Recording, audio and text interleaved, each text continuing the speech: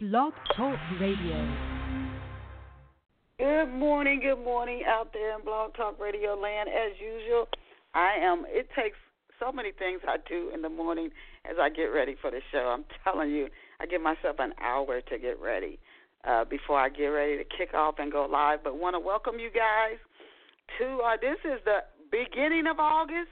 I hope you are examining what you've done so far in your life as far as your goals this year and what it is you want to get done, because time definitely does not wait for us. This is August the 10th already. I feel like I was just saying it's the very beginning of August.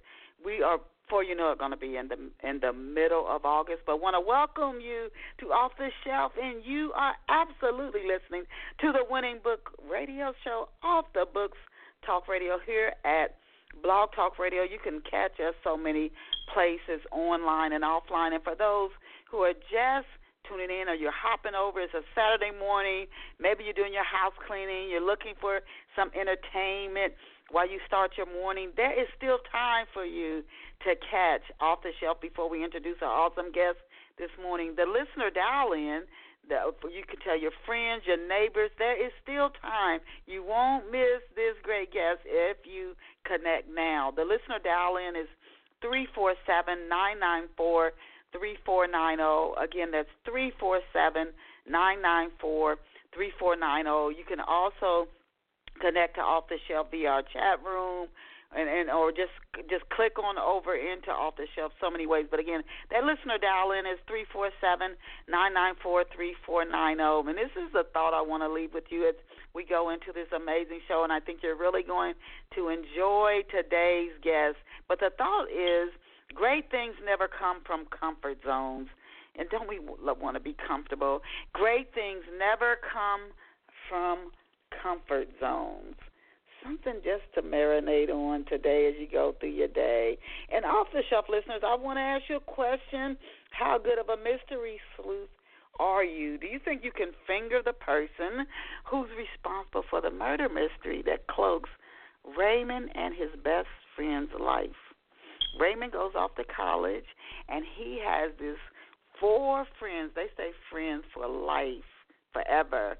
But there is a murder mystery. Something happens as soon as Raymond leaves home and goes to college. How involved is he in this murder? So are you somebody who can figure out who did it? There's already 2 people at campus that you might want to keep your eye on. That's one thing to love about Love Pour Over Me, and you can go get yourself a copy of Love Pour Over Me right now from Barnes & Noble, Amazon, Walmart, ebook it, you name it. It's in print and ebook, so you have 2 different options for you to choose from to get Love Pour Over Me, however you want to read and enjoy it. But also, how much do you value relationships? There is a true soulmate relationship for the romantic, for the person who really believes in that type of love. I mean, you have a deep belief in it, and you really want it. You're going to get that. You are going to get that in Love Pour Over Me. And lastly, there's a complicated father-son relationship, and there are probably millions of those, if not more, in the world, even as we speak, that affect families, that affect those soulmate relationships. If those 3 things are important to you, I really, really encourage you to stop what you're doing and get a copy of Love Pour Over Me now. And now I'm going to connect our guest for this morning. But first, I want to introduce her before she comes on live this morning. And our special off-the-shelf guest this morning is June Ahern. Now, June is a life coach, author, and public speaker. She tours the country on book tours, events that she enlivens with her sense of humor. And books that June has written include The Timeless Counselor, A Guide to a Successful Psychic Reading, City of Redemption, and The Sky in June. She seems to have this gift, and honestly, I think we'll let her talk about it, but I think a lot of people have it, or all, but we just close it off. Now, although born in Glasgow, Scotland, June grew up in San Francisco. Please visit June Ahern online at juneahern.com, and that is JuneAhern.com. JuneAhern.com. JuneAhern.com. You can go over there. See, this is one thing I love about the internet. You can go over to her website, June, JuneAhern, now, and check out her website and her books and her bio, and also listen to her share things she's learned, things about her journey, about her books, as you listen to this Off the Shelf Books Talks radio interview. We are so delighted to have June with us this morning. Welcome to Off the Shelf, June. Thank you. Good morning. Good morning to you. I'm always up running around. I don't care how early I get up. I'm just doing so much promoting the show and different things in the morning and also before the show yesterday and before the show starts. But it is an absolute pleasure to have you with us on Off the Shelf this morning. The first few questions I ask every single guest, because I used to just go right into the questions about the books. And listeners told me, Denise, we want to know a little bit about the guest before you go right into the questions about the books. So I ask these first 4 or 5 questions to every single guest who comes on the show. So to kick it off, June, could you please tell off-the-shelf listeners what it was like for you growing up in Glasgow, Scotland?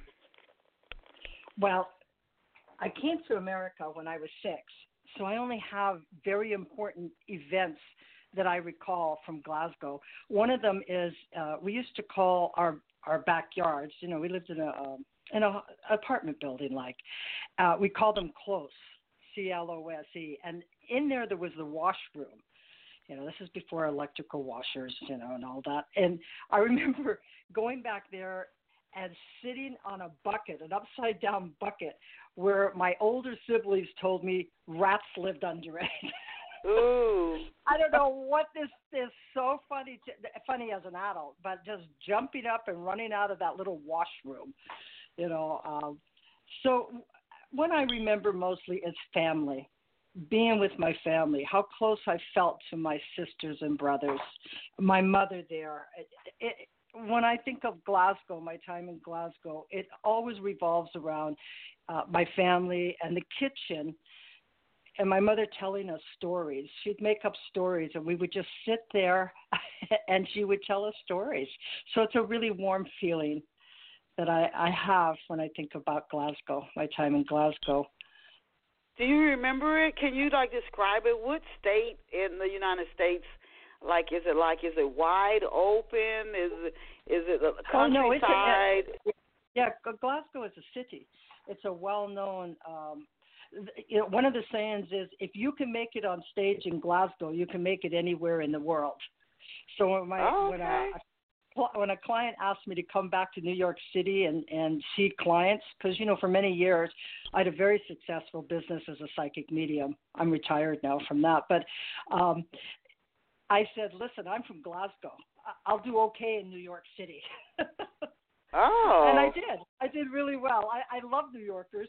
I have to tell you, I get them, and I just have a really great time when I come back to New York. So Glasgow is known to be like a tough town, you know. And interesting.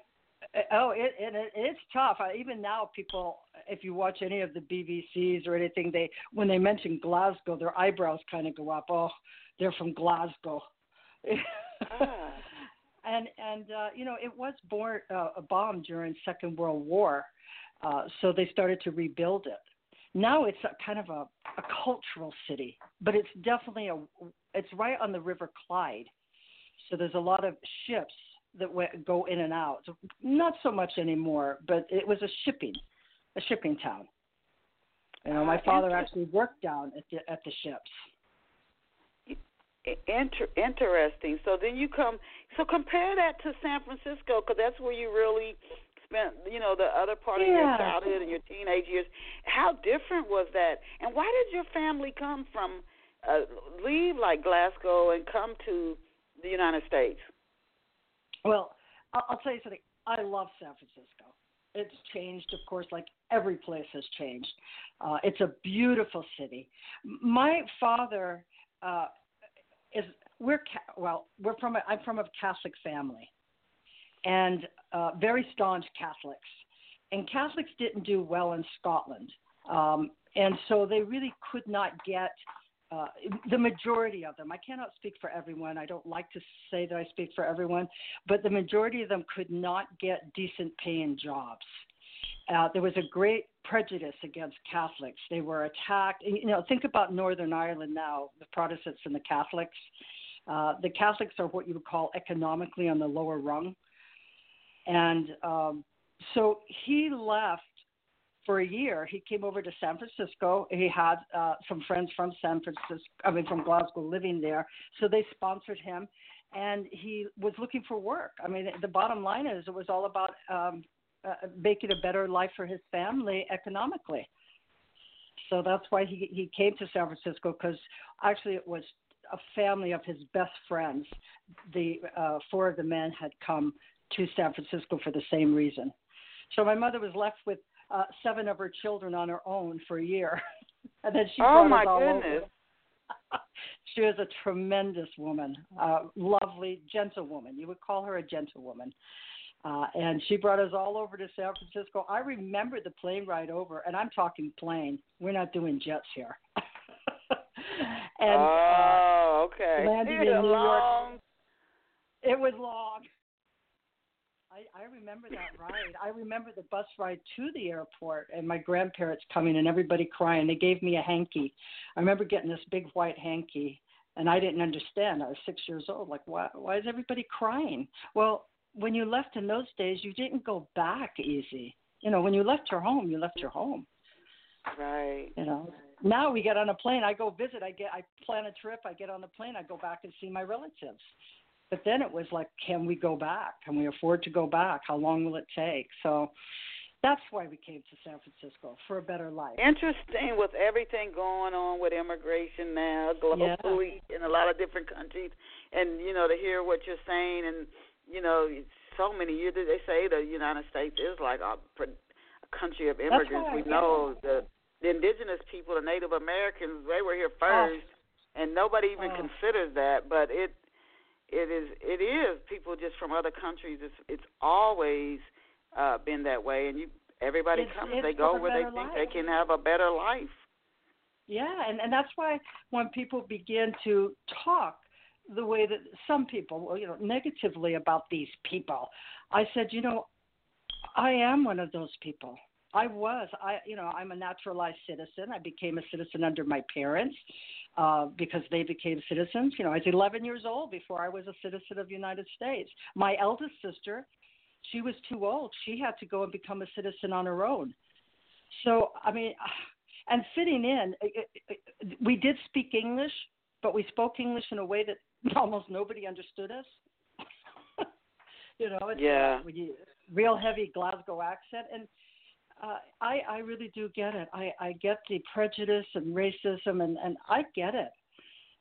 And although I'm white, and I got a big white red face and everything, I get it.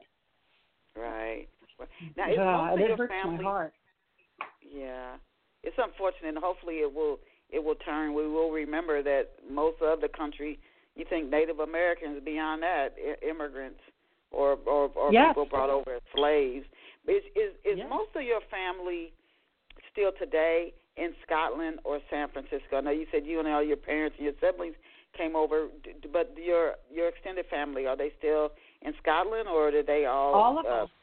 All of them. Okay. We left our grandparents and our cousins, our aunties, our uncles. We left everybody. And so growing up here, we didn't have. Maybe that's why we were so close. We were very close family. So we would make friends, cousins. And in my day, you called adults either auntie or uncle. You didn't call them by their first name. So they became our family here. So how often do you get back? And then I want to ask you about your dreams when you were a kid. So do you go back? Do you go back there? Do you go back home? Yeah. Yes, I go back. Yeah, I go back. I haven't been for a while, and I'm overdue, as my cousins keep telling me on Facebook. When are you coming back? When are you coming back? And I keep saying next year, and I just haven't yet. So it's been about 12 years since I've been back, which is way overdue. Oh, my gosh. Yeah, it's way overdue. And my sisters, I have sisters and brothers and nieces and nephews. They've all gone back. You know, so I'm lagging in my visit to my relatives, and oh my God, they're so much fun. They're crazy. Wow. Now, you said you worked as a psychic medium, but when you were a child, what did you dream of becoming when you were a kid? What did you say, when I grew up, I want to be? Well, I wanted to be a veterinarian, for one thing. I love animals, still love animals. Though they do annoy me, I have to say. But I love animals. So I saw myself as a veterinarian. And then my mother, I always made funny faces and acted. So she said, you should be an actress, you know, and I always laughed. So it was a veterinarian that I had focused on. My father was old school, and his idea that you didn't send girls to school because they only got married and had babies. So when I got out of high school, I was told, just get a job. You're not going to college. So that dream kind of just went away. Oh, but I do have a niece that's a veterinarian. Yeah, that was an old working class school thought, you know, idea. Interesting. So you wanted to be a better veterinarian. And then I want to ask you, how then did you, before we go into your books, because you talk about a little bit of this in your books, how did you go on to become a psychic medium? Did you have several experiences that happened to you, like you knew things, and you're like, how do I know this? And then that took off from there? Well, I did. I was interested. My mother used to read our tea leaves. Of course, we could not tell the nuns. Like I said, we were strict Catholics, you know. She would read the tea leaves, and she was a lot of fun that way. And then I had a very serious automobile accident as a young adult. And after I came out of that accident, I went through the windshield, and I came back in, and on my way to the ambulance, I had a near-death experience. And when I came back, I began to know things about people, things that I've never met, people I don't know. And I began to see visions. I actually, not right after the accident, more later on, a few years later, I actually saw a person that had passed, showed up to me, scared the bejeevers out of me. I mean, I was not prepared for all the stuff that happened. I really thought I was maybe going like I was crazy, you know. And in those days, you know, who are you going to tell? Oh, I went to the other side and I saw it. You just didn't talk about it then. So wow. So how old were you? How old were you? You said again when this happened? I was 19. I was about. Boy, I came to America in March, and I had my accident in March. So I was almost 20. Yeah. Yeah, it was and it left me with serious scars on my face at the time. And over the years, you know, my face filled out, so the scars aren't as noticeable unless I'm tired. So I had a lot of changes. A 19-year-old woman with scars, and then realizing that she knows things different. It was a difficult time of my life, very, very difficult. But so you know, when you think about this, you think somebody would welcome it. Like, oh, God, you get to know things before they happen. You can plan your life out better. That's what you would think, because when people call, they want to know either what happened to my loved one or what's going to happen to me. Yeah. And so you're saying it wasn't that way. It wasn't like, oh, I love this. No, I did not love it at all. I was afraid of it. I before I had my accident, within a few months before, I went to this woman. A friend told me about this woman that read the playing deck of cards. So I went to her just to see what it was like, and she predicted it all. I'd be in this terrible accident. There would be two men at my side. They would be arguing. Well, I had a somewhat boyfriend, and I had met someone else and went out with him on the sly. Talk about getting caught, right? And that's who I had the accident with, the new one, you know. And so it was. I mean, how do you explain to somebody that you know things about them that they've never told you? I mean, I could be sitting at the bus stop and somebody sit next to me and I start to know things about them. like hearing, voices telling me, and I thought, oh my God, people that hear voices, you know what they say. Oh, yeah. Wow. Yeah. Wow. So I began to look, and I began to study tarot a few years later, and it really helped put things into balance for me. And the woman was a wonderful teacher, and she did keep me after class one day and say, you have a particular gift. You have to really look at developing it. And it answered a lot for me. She talked to me about it. Okay. Now, how old were you when you knew that you wanted to be a writer? Well, I just like to draw and write. Actually, in the 8th grade, I won some sort of a little award for writing Coming to America.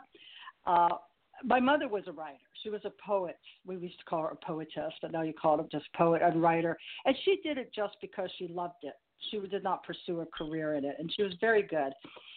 And when I, right about 1988, 89, I had a friend say to me, if you wrote a book about what people do when they come to a reading, how to find readers, what they do, what kind of questions, how to get the most out of it, a consumer's guide, it would open your career more. And I had already been doing readings since 75 and teaching classes. And I said, oh, okay, how long will that take? Being impatient. I started writing this book. I had so much help. I started handwriting it, and then a friend put it on the old computers in 1988. And I didn't plan on being a writer. Every single book I wrote was on the advice of another person. Oh, you should write this book about this. And that was my first book, and it did. I was on People Were Talking I was on radio shows. I was on television. People Are Talking. Back then, that was a very popular show. And, it was kind of an interesting time. It's like, wow, write this book, and people know that you have experience to share. Wow. Oh my goodness. And it's sort of it seems like, I've been doing Off the Shelf for 14 years.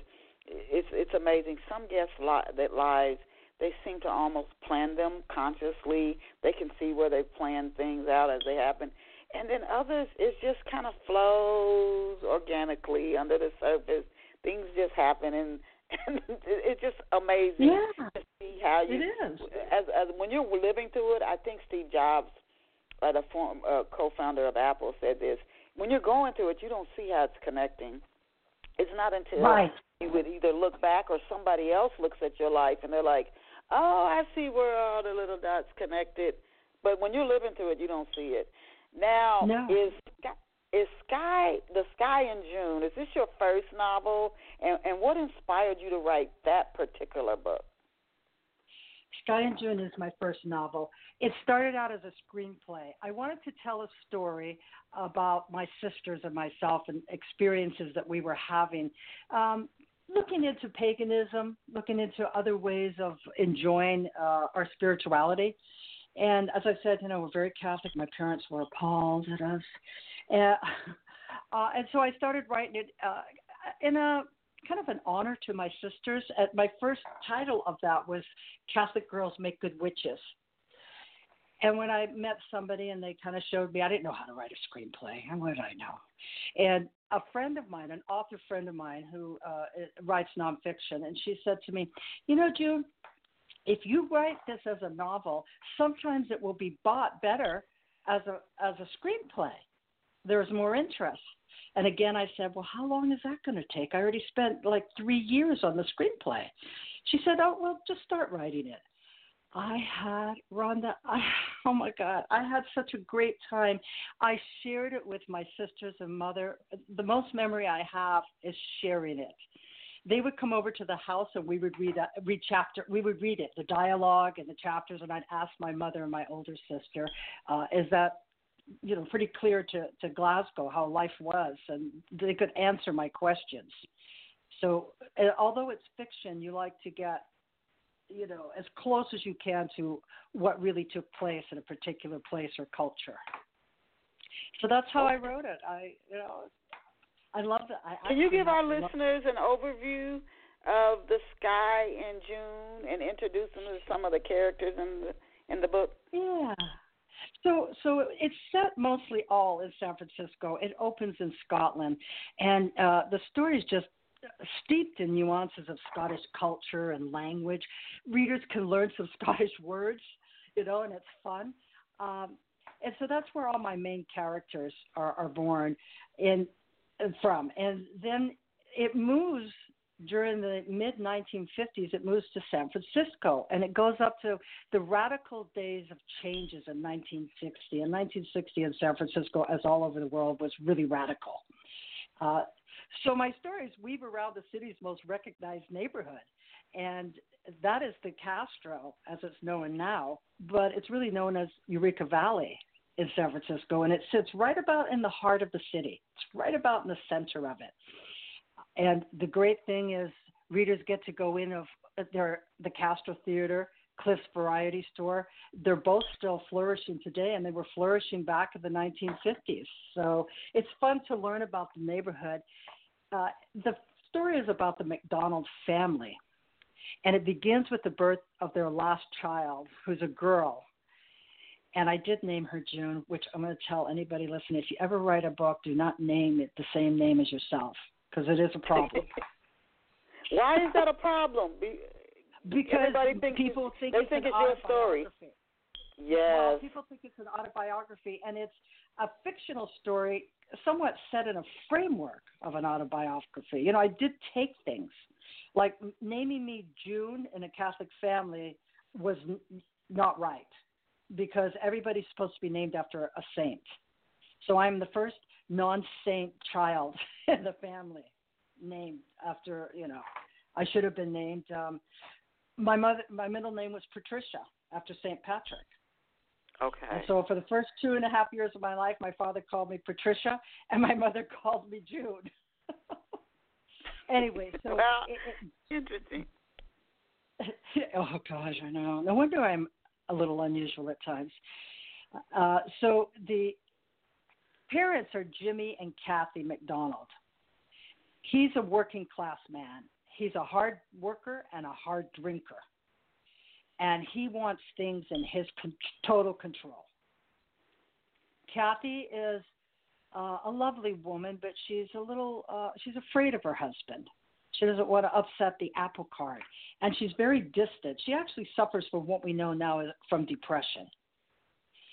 We don't know why. The story is, why is she always kind of pulling away from the family, laying in bed, having episodes, what's wrong with her? And so a little bit it hints at it, throughout the story. It kind of hints at it. Not until the end do we really find out what is the secret. What is she holding on to that she just is causing this depression in her? And of course, Jimmy gets more and more violent. So they have the youngest daughter, who's like a beacon for unusual people coming in her life. You have Mrs. G, the downstairs Polish survivor, Jewish Polish survivor, who teaches this character, June, how to read the tarot cards, because she sees her gift. And there's the sisters, Annie the eldest, and she's very much the eldest. She takes the mother's role because mother can't really hold it together. You've got Maggie, who is just like sassy and pretty, and all the boys like her, and she likes the boys. And you've got Mary. Oh, yeah, Maggie's like, here I am, and just flips her hair from side to side. and you've got Mary. And Mary's she's a gentle girl, shy, but she takes the brunt of it off her father. Like Annie the eldest, she just won't take it. She's like, I'll just ignore him. And Mary's very sensitive, and the father makes fun of her and calls her a little boy. Oh, little boy, you get that. Because she's kind of tomboyish. And so she suffers in that way. And then the youngest, June, she's feisty. She's a little redhead, and she's always in trouble. They go to school with the nuns. I don't know if any of your readers are old enough to remember going to school with the nuns and their habits and stuff. I don't have anything against the nuns. The story isn't about having anything against nuns or any religion, really. But it does use religion as a learning tool. Are you going to judge others because they're not like you? Are you going to decide that somebody's religion is better than your thoughts? That's really why I wrote the story in the beginning. I wrote the screenplay. You know, if a person's a good person, they're just a good person. Mm-hmm. And Mrs. G, readers have told me how much they love Mrs. G that lives downstairs. Oh. You know, and then, they just love her. She's just a great character, and she's wise, and she's got her own psychic powers. So she helps this youngest child, June, develop this and feel comfortable. You know, and then you meet the Callahans, and they live down at the other end of the Liberty Street, Liberty and Castro. And the McDonald's get to buy a house. That's when you can actually buy a house in San Francisco. And they live up on Liberty Street up the street. And the Callahans are an unusual family because it's two women living together. And in those days, in the 50s and even the 60s, you could not be openly gay. It just wasn't going to happen. And they live in the neighborhood, and they have two children, and the two children become the McDonald's best friends, especially Brian. June and Brian become best friends, the boy. So that's some of the characters, and there's characters throughout. There's Sister Noelle, you know, she's a good character. Your characters and the way you describe them, this is one thing I know when they tell you that the plot is great, the setting is great, but people have to care about your characters, and they have to care about what happens to them. You need a good villain in a story to keep people reading, and you need somebody that people are going to root for. Your characters, the way you describe them, they sound so intriguing and so interesting that it makes me say this got to be a good story because of the way you describe your characters. As the writer, it sounds like you're very in tune with your characters and connected to them in the story, the Sky and June. Now, when I was researching for your interview, some things popped out at me as I was doing the research, and I wanted to ask, what past sins does, and for our listeners, some of these answers I may know, but for our listeners, what past sins does the girl's mother, she's in bed, she's struggling, she's kind of detached, you say later now we would know it's depression, years then maybe nobody really knows what's wrong with her, but what past sins does June's mother struggle to forgive herself of? What has happened to her in the past? Well, if I tell you that, I'm going to tell you the story. You know, that's what the readers are going to find out. One thing is there is a daughter that dies. That's what forces the McDonald's to really decide to leave Glasgow. They have one that's between Mary and June. There's a daughter named Helen. And Helen's always been a weak child. Now, we know from the beginning of the story, there's a chapter called The Gypsy Visits, and that's in the very first chapters, that Kathy also lost an infant, a newborn. She lost a newborn, and her mother, Granny B, are talking, and Granny B's telling her, you have to let it go. You can't think of the past. And then the next chapter up, we have some problems, and then we find out that Helen dies. And I can't even read that at book reads because I start crying. When she's holding Helen and Helen dies. And Helen's about 3 when she dies. And so the family, so we think of sorrow, you know, the sorrow that the mother has already lost 2 children. And she just, you know, I mean, really, who really went to therapy then?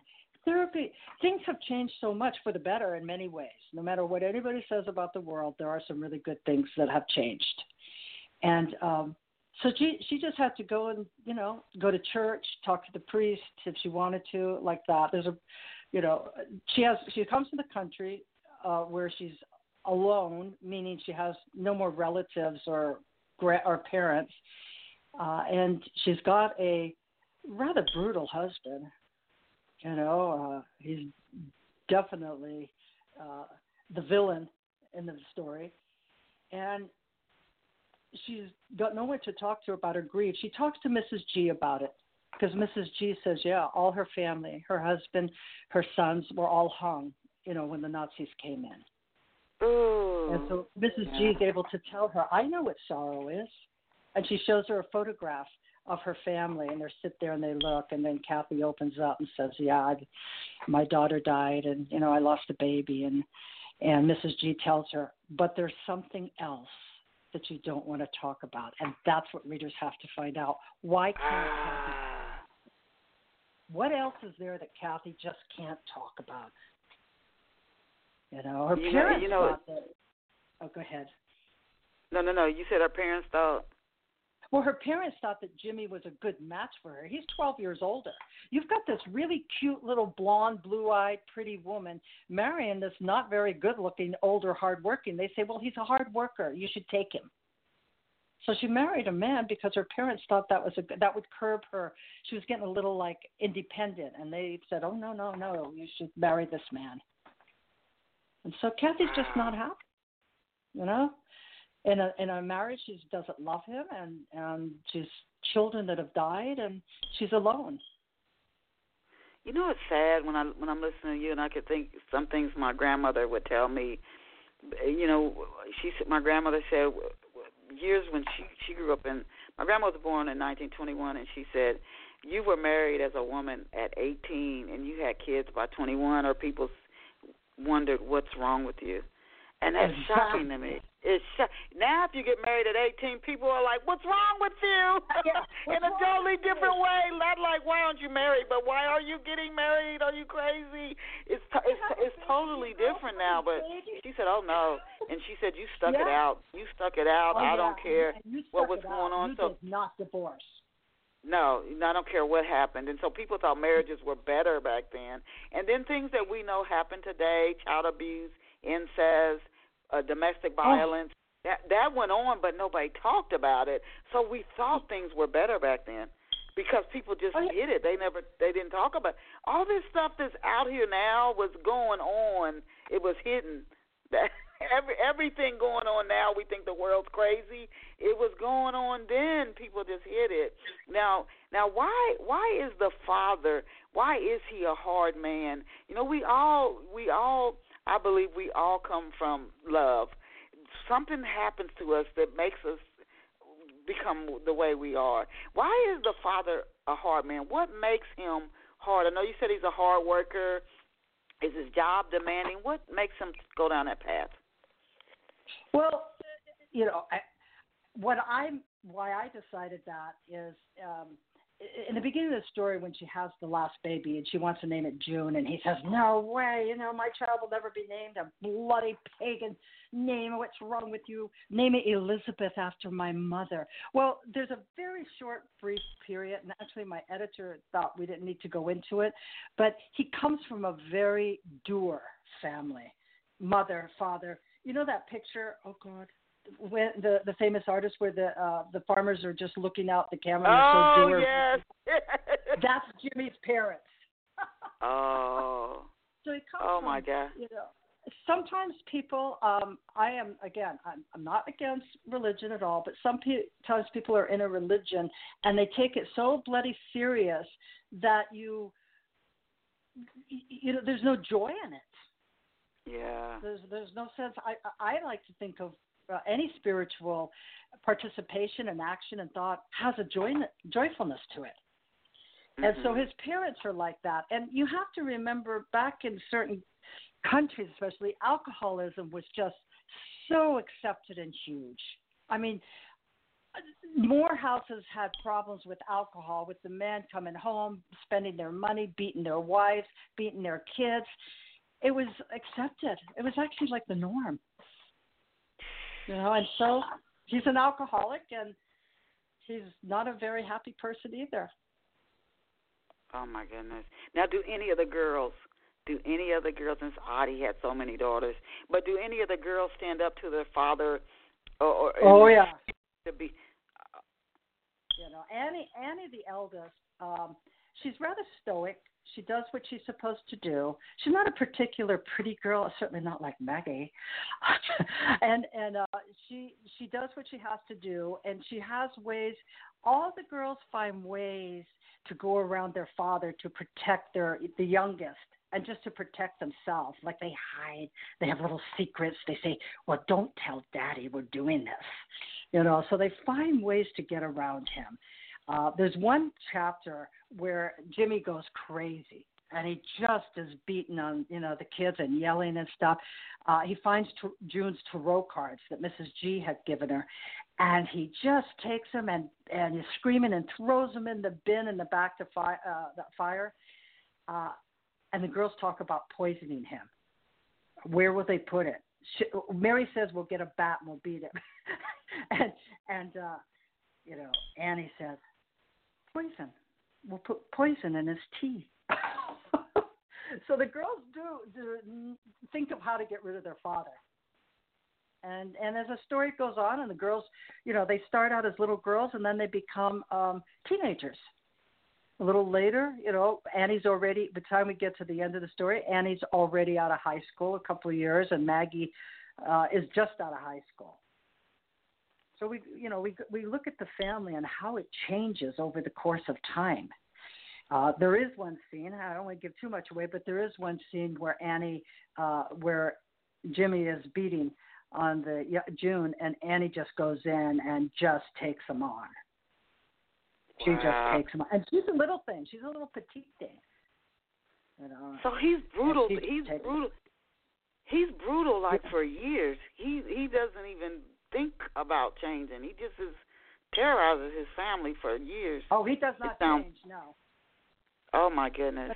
Oh, that's... I think and that is... about Mr. Power.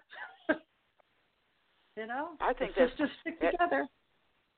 Yeah, that's tragic when a person goes through so much and they never get the lessons and they never change. Sometimes they just go deeper and deeper into the woods. It's just sad.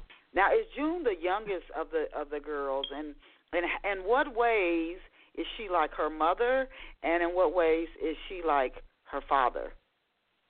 I do want to say this, though, so readers don't think they're reading this horrible story. There's a lot of humor in it, too.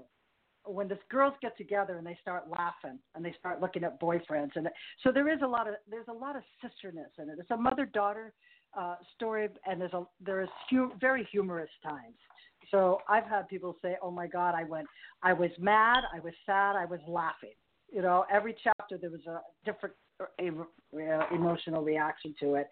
And I'm sorry, what was your question? How is June like her? I know your comedy, and you can hear it through your interview. That, of course, is going to make its way into what you write. In what ways is June like her mother, and in what ways is she like her father? Well, June physically will look more like her mother, except for being a pale blonde that her mother is. She's got the red hair, and I think like her father, there's that you're not going to tell me what to do. There's a strength there that she will not be dominated. She will find a way to get out of it. She will find a way to get around him or over him or ignore him. So she has that part of her that has that strength. Like her mother, you'll learn in the story that her mother has had some experiences, some insights that it fits June's visions. So I would have to say that June is really more uniquely herself of all her sisters. Like Annie looks like her father more, and she's certainly not a weakling like her mother. She's also got that father determination. And Maggie is like Kathy when she was younger, up, more optimistic, looking forward to life. And poor Mary, I think she's heading definitely for depression. Oh. Just everything about her is pointing out to this is not a good situation. Now, without giving the story, go ahead. No, that's it. Without giving the story away, I wanted to ask, and I don't know how you can answer this, probably not because you might give the story away, but June, she has this gift of clairvoyance. Oh, before I ask you this question, what made June say, oh, there's something different about me, or I have a gift of insight or clairvoyance? Did she have an experience? What made her even go down that road? Well, the first time, we first see it when she's just almost 6 months old. She's just a tiny baby.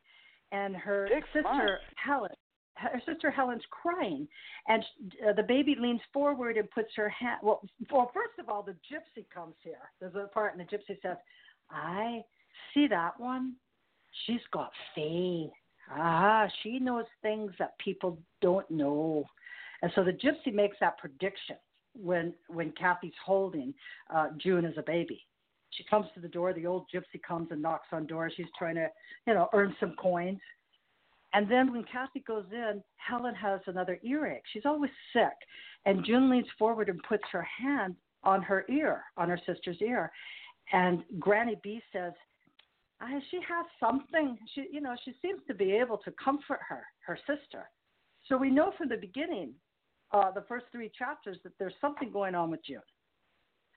And then on the plane ride over to America, she points at a book her father is saying, "Oh, look at the boat. Did the man die on the boat? Is he in the water?" And Jimmy says, "Oh, shut up," and slaps her leg. "Just be quiet and listen to the story."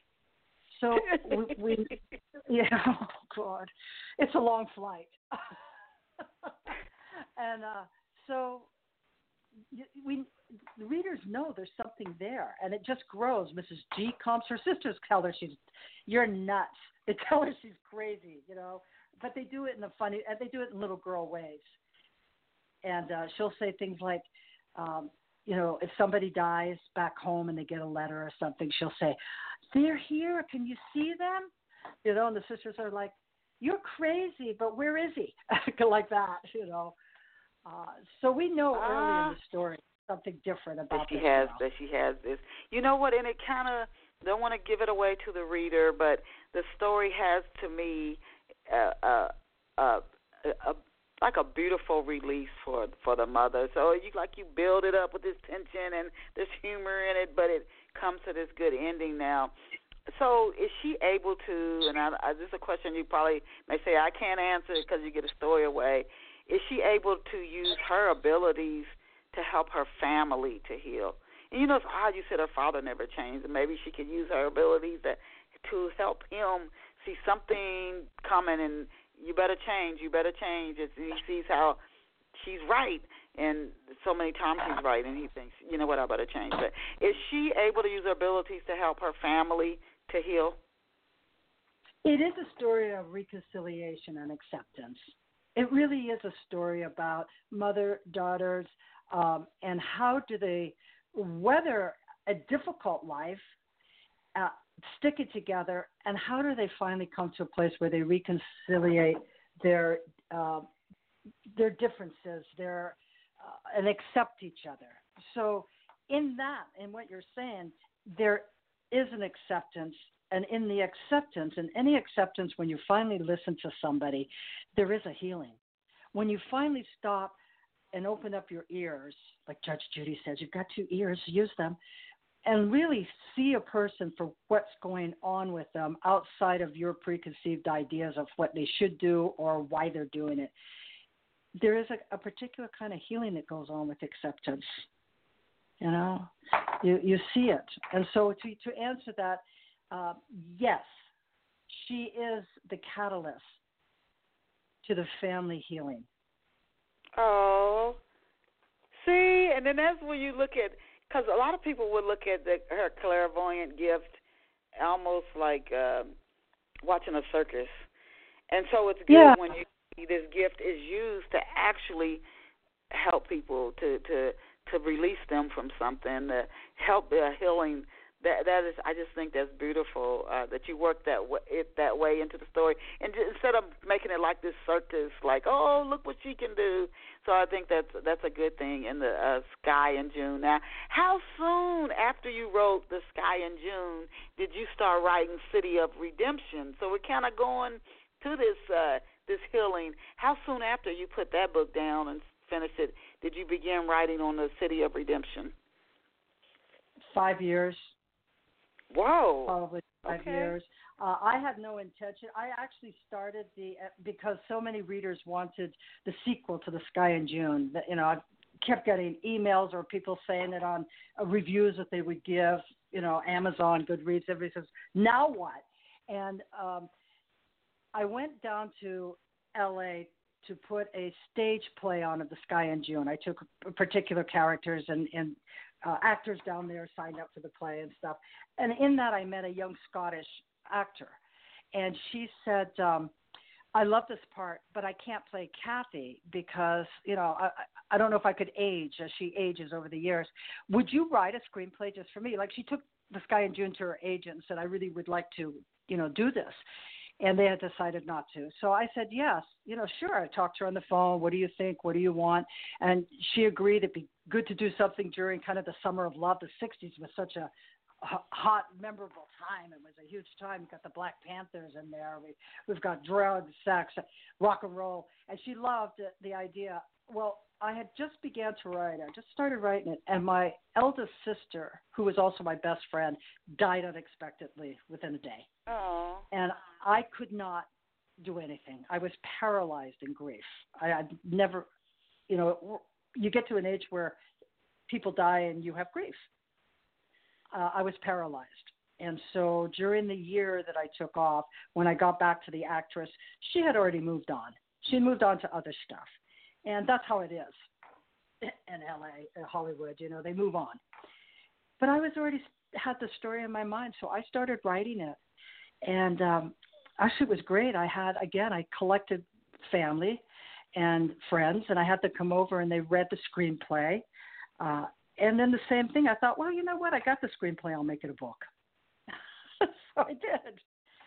And I loved it. I was listening to all the great 60s music and playing music as I was writing. Like The Sky in June, I would do all the dialogue out loud. And then that one, I just blasting my music as I was writing. Isn't that wonderful? Oh, my goodness. I like to write with music in the background as well. Can you give us a synopsis of City of Redemption and then talk to us a little bit more about Ms. Liz? Oh, Ms. Liz, yeah. And Tony, who is, she's a Black Panther woman, and she's studying to become a lawyer. Well, yes, about Liz. I love Tony. I love them both. So, City of Redemption, when flower power erupts into firepower, and you get Liz, who somehow has been condemned and is involved in Scotland. It actually opens up with Liz in prison in the United States. And then we go back to Glasgow. This actress wanted to do it, Scottish. So you go back to Glasgow. And Liz is very self-absorbed. She's young. She had a baby at 15, 16. She's married. She spends money. She just wants to go out and have a good time. And so her young son, Patrick, is 8. He goes missing. He gets kidnapped. They later find him. He's murdered. So that's in the beginning of the story. So I don't have to worry about people giving anything away. And her community condemns her. She wasn't watching him. And she lied. She lied to her husband. Oh, he went to a friend's house. He'll be home later, because she was so worried, like, where did he go? So she kept an investigation. Hours later, they went to the police department. And so she comes, a broken woman. She comes to San Francisco. This little man, a sailor, reads her ruined stones in a pub, and she's drinking a lot. And he says, you have to leave this place, and you're going to go to this place. You're going to pick San Francisco, and you're going to go there. So she comes at the height of summer of love. And she moves in. She goes to an area, and she meets a commune. She moves in with a commune of really characters. We've got Ricky, the drug dealer, who changes women like he changes his tie-dye T-shirt. And you've got the gay guy, Mason, and he's just looking for love. He's a great guy. I love my gay people. They are just wonderful, and they can make wonderful characters. And you've got Tony, and what a powerhouse she is. And Bobby, her boyfriend, doesn't live there, but he's there a lot. So she meets this group, and she becomes embroiled in a plot to bring down the Black Panthers. And there's a snitch. And there's, so I don't know if anybody knows the history, how the FBI went out to ruin the Black Panthers. Oh, yeah. Okay, and I came of age during the 60s in San Francisco. And so I think even by nature I'm a little bit rebellious, little bit, a lot. So I also put some of the history in there. So again, it's a historical. These are the things that actually happened then. Now, some of it is fiction, but Tony and Bobby have a really beautiful love relationship. They're in love. They want to get married, but Tony says, "No, let me finish my, she's becoming a lawyer. Let me finish school first." And you've got Sam, who's a Vietnam vet, and he's out to change the world through kumbaya, love, and Tony and Sam are good friends. And you got Liz there, and Liz just trying to deal with her grief of her son, the horrid thing that happened to her son. And pretty soon she's like, who do you choose? Do you choose your grief or do you choose saving, which she considers now her family? This community is her family. Mm-hmm. And she has to take some steps. Go ahead. No, your characters. I love your characters. Oh, my goodness. I love your characters. Thank you. Your characters are just amazing. What have readers been saying? Your books, your characters, and the way you describe them. What have readers been saying about City of Redemption? Well, as an author yourself, that we really learn a lot from our readers. We learn what is working and what's not working. So if you're going to put your work out there, you better have some tough skin. That's all I'm going to tell all the budding writers. When you put it out there, you have to decide. I took this off of a film critic. You have to decide if any review helps your art, and if it's just somebody spouting off, forget about it. Readers love the dialogue in all my books. They love the characters. More than anything, they talk about the characters, the way they talk. They really relate to a character. They'll pick a character and they say, oh, my God, I've been there. I had that relationship with somebody like Ricky. Girl, if you live long enough, who has not had a cat in their life, right? And so I felt, they would say about Liz, I felt for Liz, but I was pissed at her. Like, why didn't she just stop this thing and do something? So there's a lot of mixed reactions to Liz. Sky and June, people talk about, oh, my God, I lived during that time, or I had sisters, or I had a father like that. People really relate to the Sky and June family, and they relate to where it's set. They love the Scottish culture and language in both novels.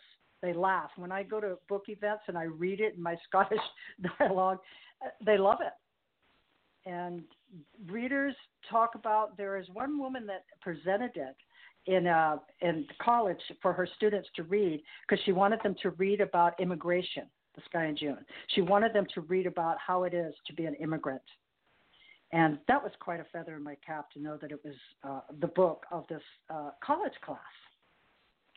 Oh. Yeah. That is, kudos to you for that. Kudos to you. But the way you describe your characters, if you're doing like any show or you're talking at a book event, your marketing piece to me, it would just be to start talking about your characters, because the way you describe them, you really bring them to life, and so that tells me that you have a deep connection to your characters. To see them come alive in the book. That said, as we're down to less than a minute, are you working on any other books, June? And if so, can you give us a glimpse into what you're working on now? I really, really have to finish the Sky and June. If I get one more email pissed at me because they don't have the sequel, I am not. Other than the Sky and June, I did write another book based upon a client of mine that just passed last week.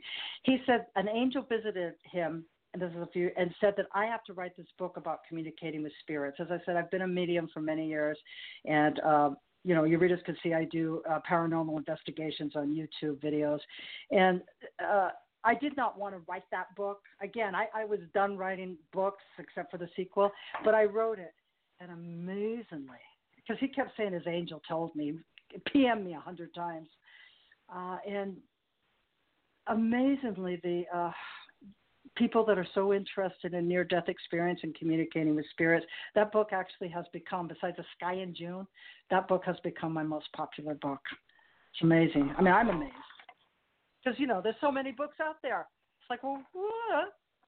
Why should I write this book? But you know what? It almost seems like death is like the great separator, although I don't think anything ends. But you want to talk to somebody that you used to talk to them, and now you can. And if somebody could help you make that connection, most people would, I think, would accept that. In that book, I tell people how they can do it through a medium, a seance, a group thing, but I really support doing it yourself, and I tell people how you can do that. Mm-hmm. And then also people want to know what's going to happen in the future. They want to know, should I take this job? Should I go in this relationship? Nobody wants to get hurt. Nobody wants to fail. So if somebody can see something I don't see, can you let me know if this relationship will work out or if I should just leave it alone? People want to know. But you know what, before we close, I want to ask you this question. When you've told people, if you've picked up, that you should maybe be in this relationship or not be in it, if somebody still wanted it, do they ever really listen? No.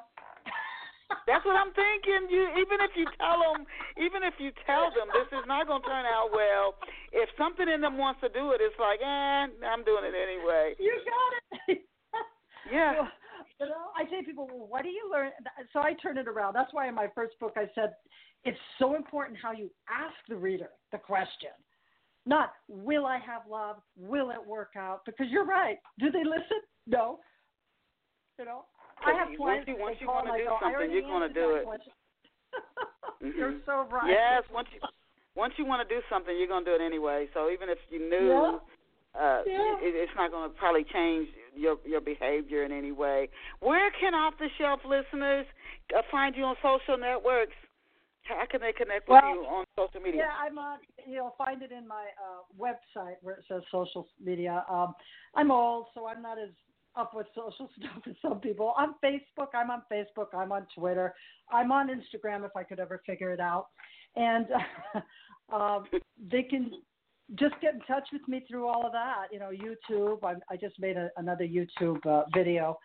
And so they can check it out there. I do have a video on how to use your telepathy on YouTube also. So they could just put in June Ahern and they could see me live, even with my blue hair. And, like that. Yeah, well, June, we want to thank June Ahern for being with us here on Off the Shelf this morning. And some of her books include The Timeless Counselor, A Guide to a Successful Psychic Reading, City of Redemption, and The Sky in June. She was born in Glasgow, Scotland, which if you came in midway or at the end of the day's show, you can go back when the archives finish streaming and listen to it in its entirety. And she talks about Glasgow. And she also grew up in San Francisco. Please visit June Ahern online at JUNEAHERN.com. Again, that's JUNEAHERN.com. Thank you so much, June. Thank you to all of our off-the-shelf listeners. Remember, you are awesome. You are incredible. You are amazing. Go out and create a fabulous day for yourself. June, I'll shoot you an email when the show finishes streaming. Bye for now. Bye.